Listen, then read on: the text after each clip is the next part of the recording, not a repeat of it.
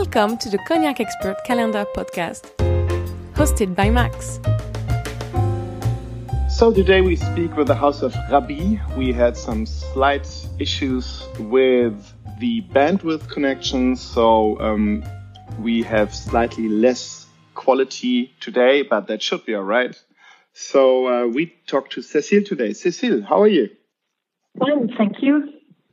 So tell our listeners, who are you and what do you do?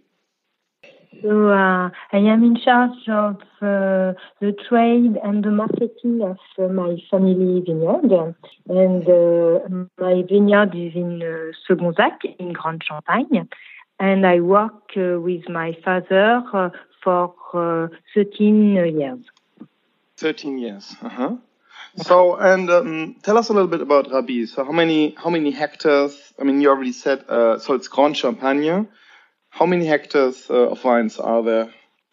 Okay, so my family has owned its vineyard since 1884. And during this time, the vineyard grew in size from 1.5 hectares to 12.5 hectares before reaching its present 40 hectares of vines. Wow. 1.5 hectares of vines in Grande Champagne, that's not a lot compared to 40. Yeah. With 1.5 hectares in the 19th century, that was winemaking, right? There was no distilling back in that day, I assume. No, in fact, I am the 5th generation of wine growers, but I am the 3rd generation of distillers. In fact, it was sense. My grandfather who took its first step in distilling in the 1970s with a 12 hectoliter Charentais pot still. And how many hectares of vines did you have when you started distilling? Like 10, 15 hectares or so? 12.5. Okay. So today your production includes cognac and what other products? We also produce wine, grape juice and liqueurs. Liqueurs, and I assume you also produce Pinot de Charente or only liqueurs? Yeah, Pinot de Charente and wine. I see. I assume you also provide a larger maison with your eau de vie? Yeah, I provide Rémy Martin and Martin. And can you say how much of your harvest or how much of your cognac, like percentage-wise, do you sell under your own brand? For the moment, I only sell 2% of the production. 2% is Rabie, I see. So what else can you tell us about your house today? Actually, we are 7 people who work in the farm, and my father is still working with us. And this team permits to have a nice range of cognac, Pinot, and liqueur and grape juice. And do you plan with your 40 hectares is not nothing in Grande Champagne, I would say. Do you plan to expand? I assume you replant every year or so, but do you also plan to expand to have more hectares of vines, or do you say it's enough for you guys? I said it's enough, but I would like to find the export market. Actually, I only sell in France, and I would like to that the part of the sales that we do with Cognac Rabie become bigger. So today you only sell in France. I think that's kind of remarkable to our listeners because you're one of the cognac producers, one of the many cognac producers that have their own family brand and only sell in France. So there are so many possibilities internationally, I would say, personally. So you don't even sell to Belgium or another European country? No export at all? I sell to Belgium, but it's the only market that I have. I sell in France and Belgium. Where I have many possibilities in export market, and I hope that these possibilities will come and will become bigger. So you're planning to increase that 2%. So in order to develop your export, I assume normally you would go to ProWein, you would go to Vinexpo and all these fairs, right? In fact, for the moment, I did one in Netherlands, and I hope one day I can go to ProWein.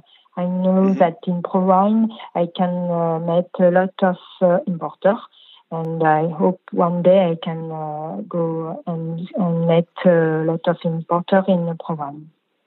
I see. So you are more hoping that ProWein could actually lead to business relationships than Vinexpo, as many other producers too, right? Let's start perhaps today with bringing your cognac to the world and to our listeners.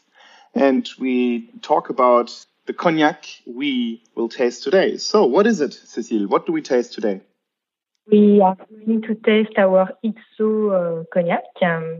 All our cognac was creating 13 years ago when we started doing direct sales.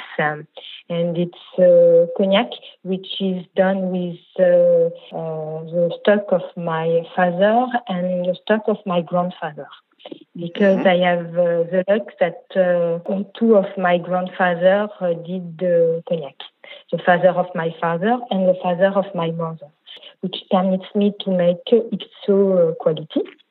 In fact, the farm that I am in charge is the farm of the father of my father, and my uncle is in charge of the farm of the father of my mother.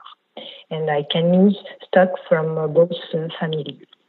So the XO that we are going to taste, it's a blend of cognac between 12 years old and 40 years old. So it's a blend of cognac from my generation to my grandfather's generation. Wow. So it's 12 to 40 years old. 40. Yeah. And all our cognac are 40 degrees. It's Grand Champagne cognac. It's pure Uni Blanc. The grape variety is Uni Blanc, so you do use the lees. Okay. Yeah.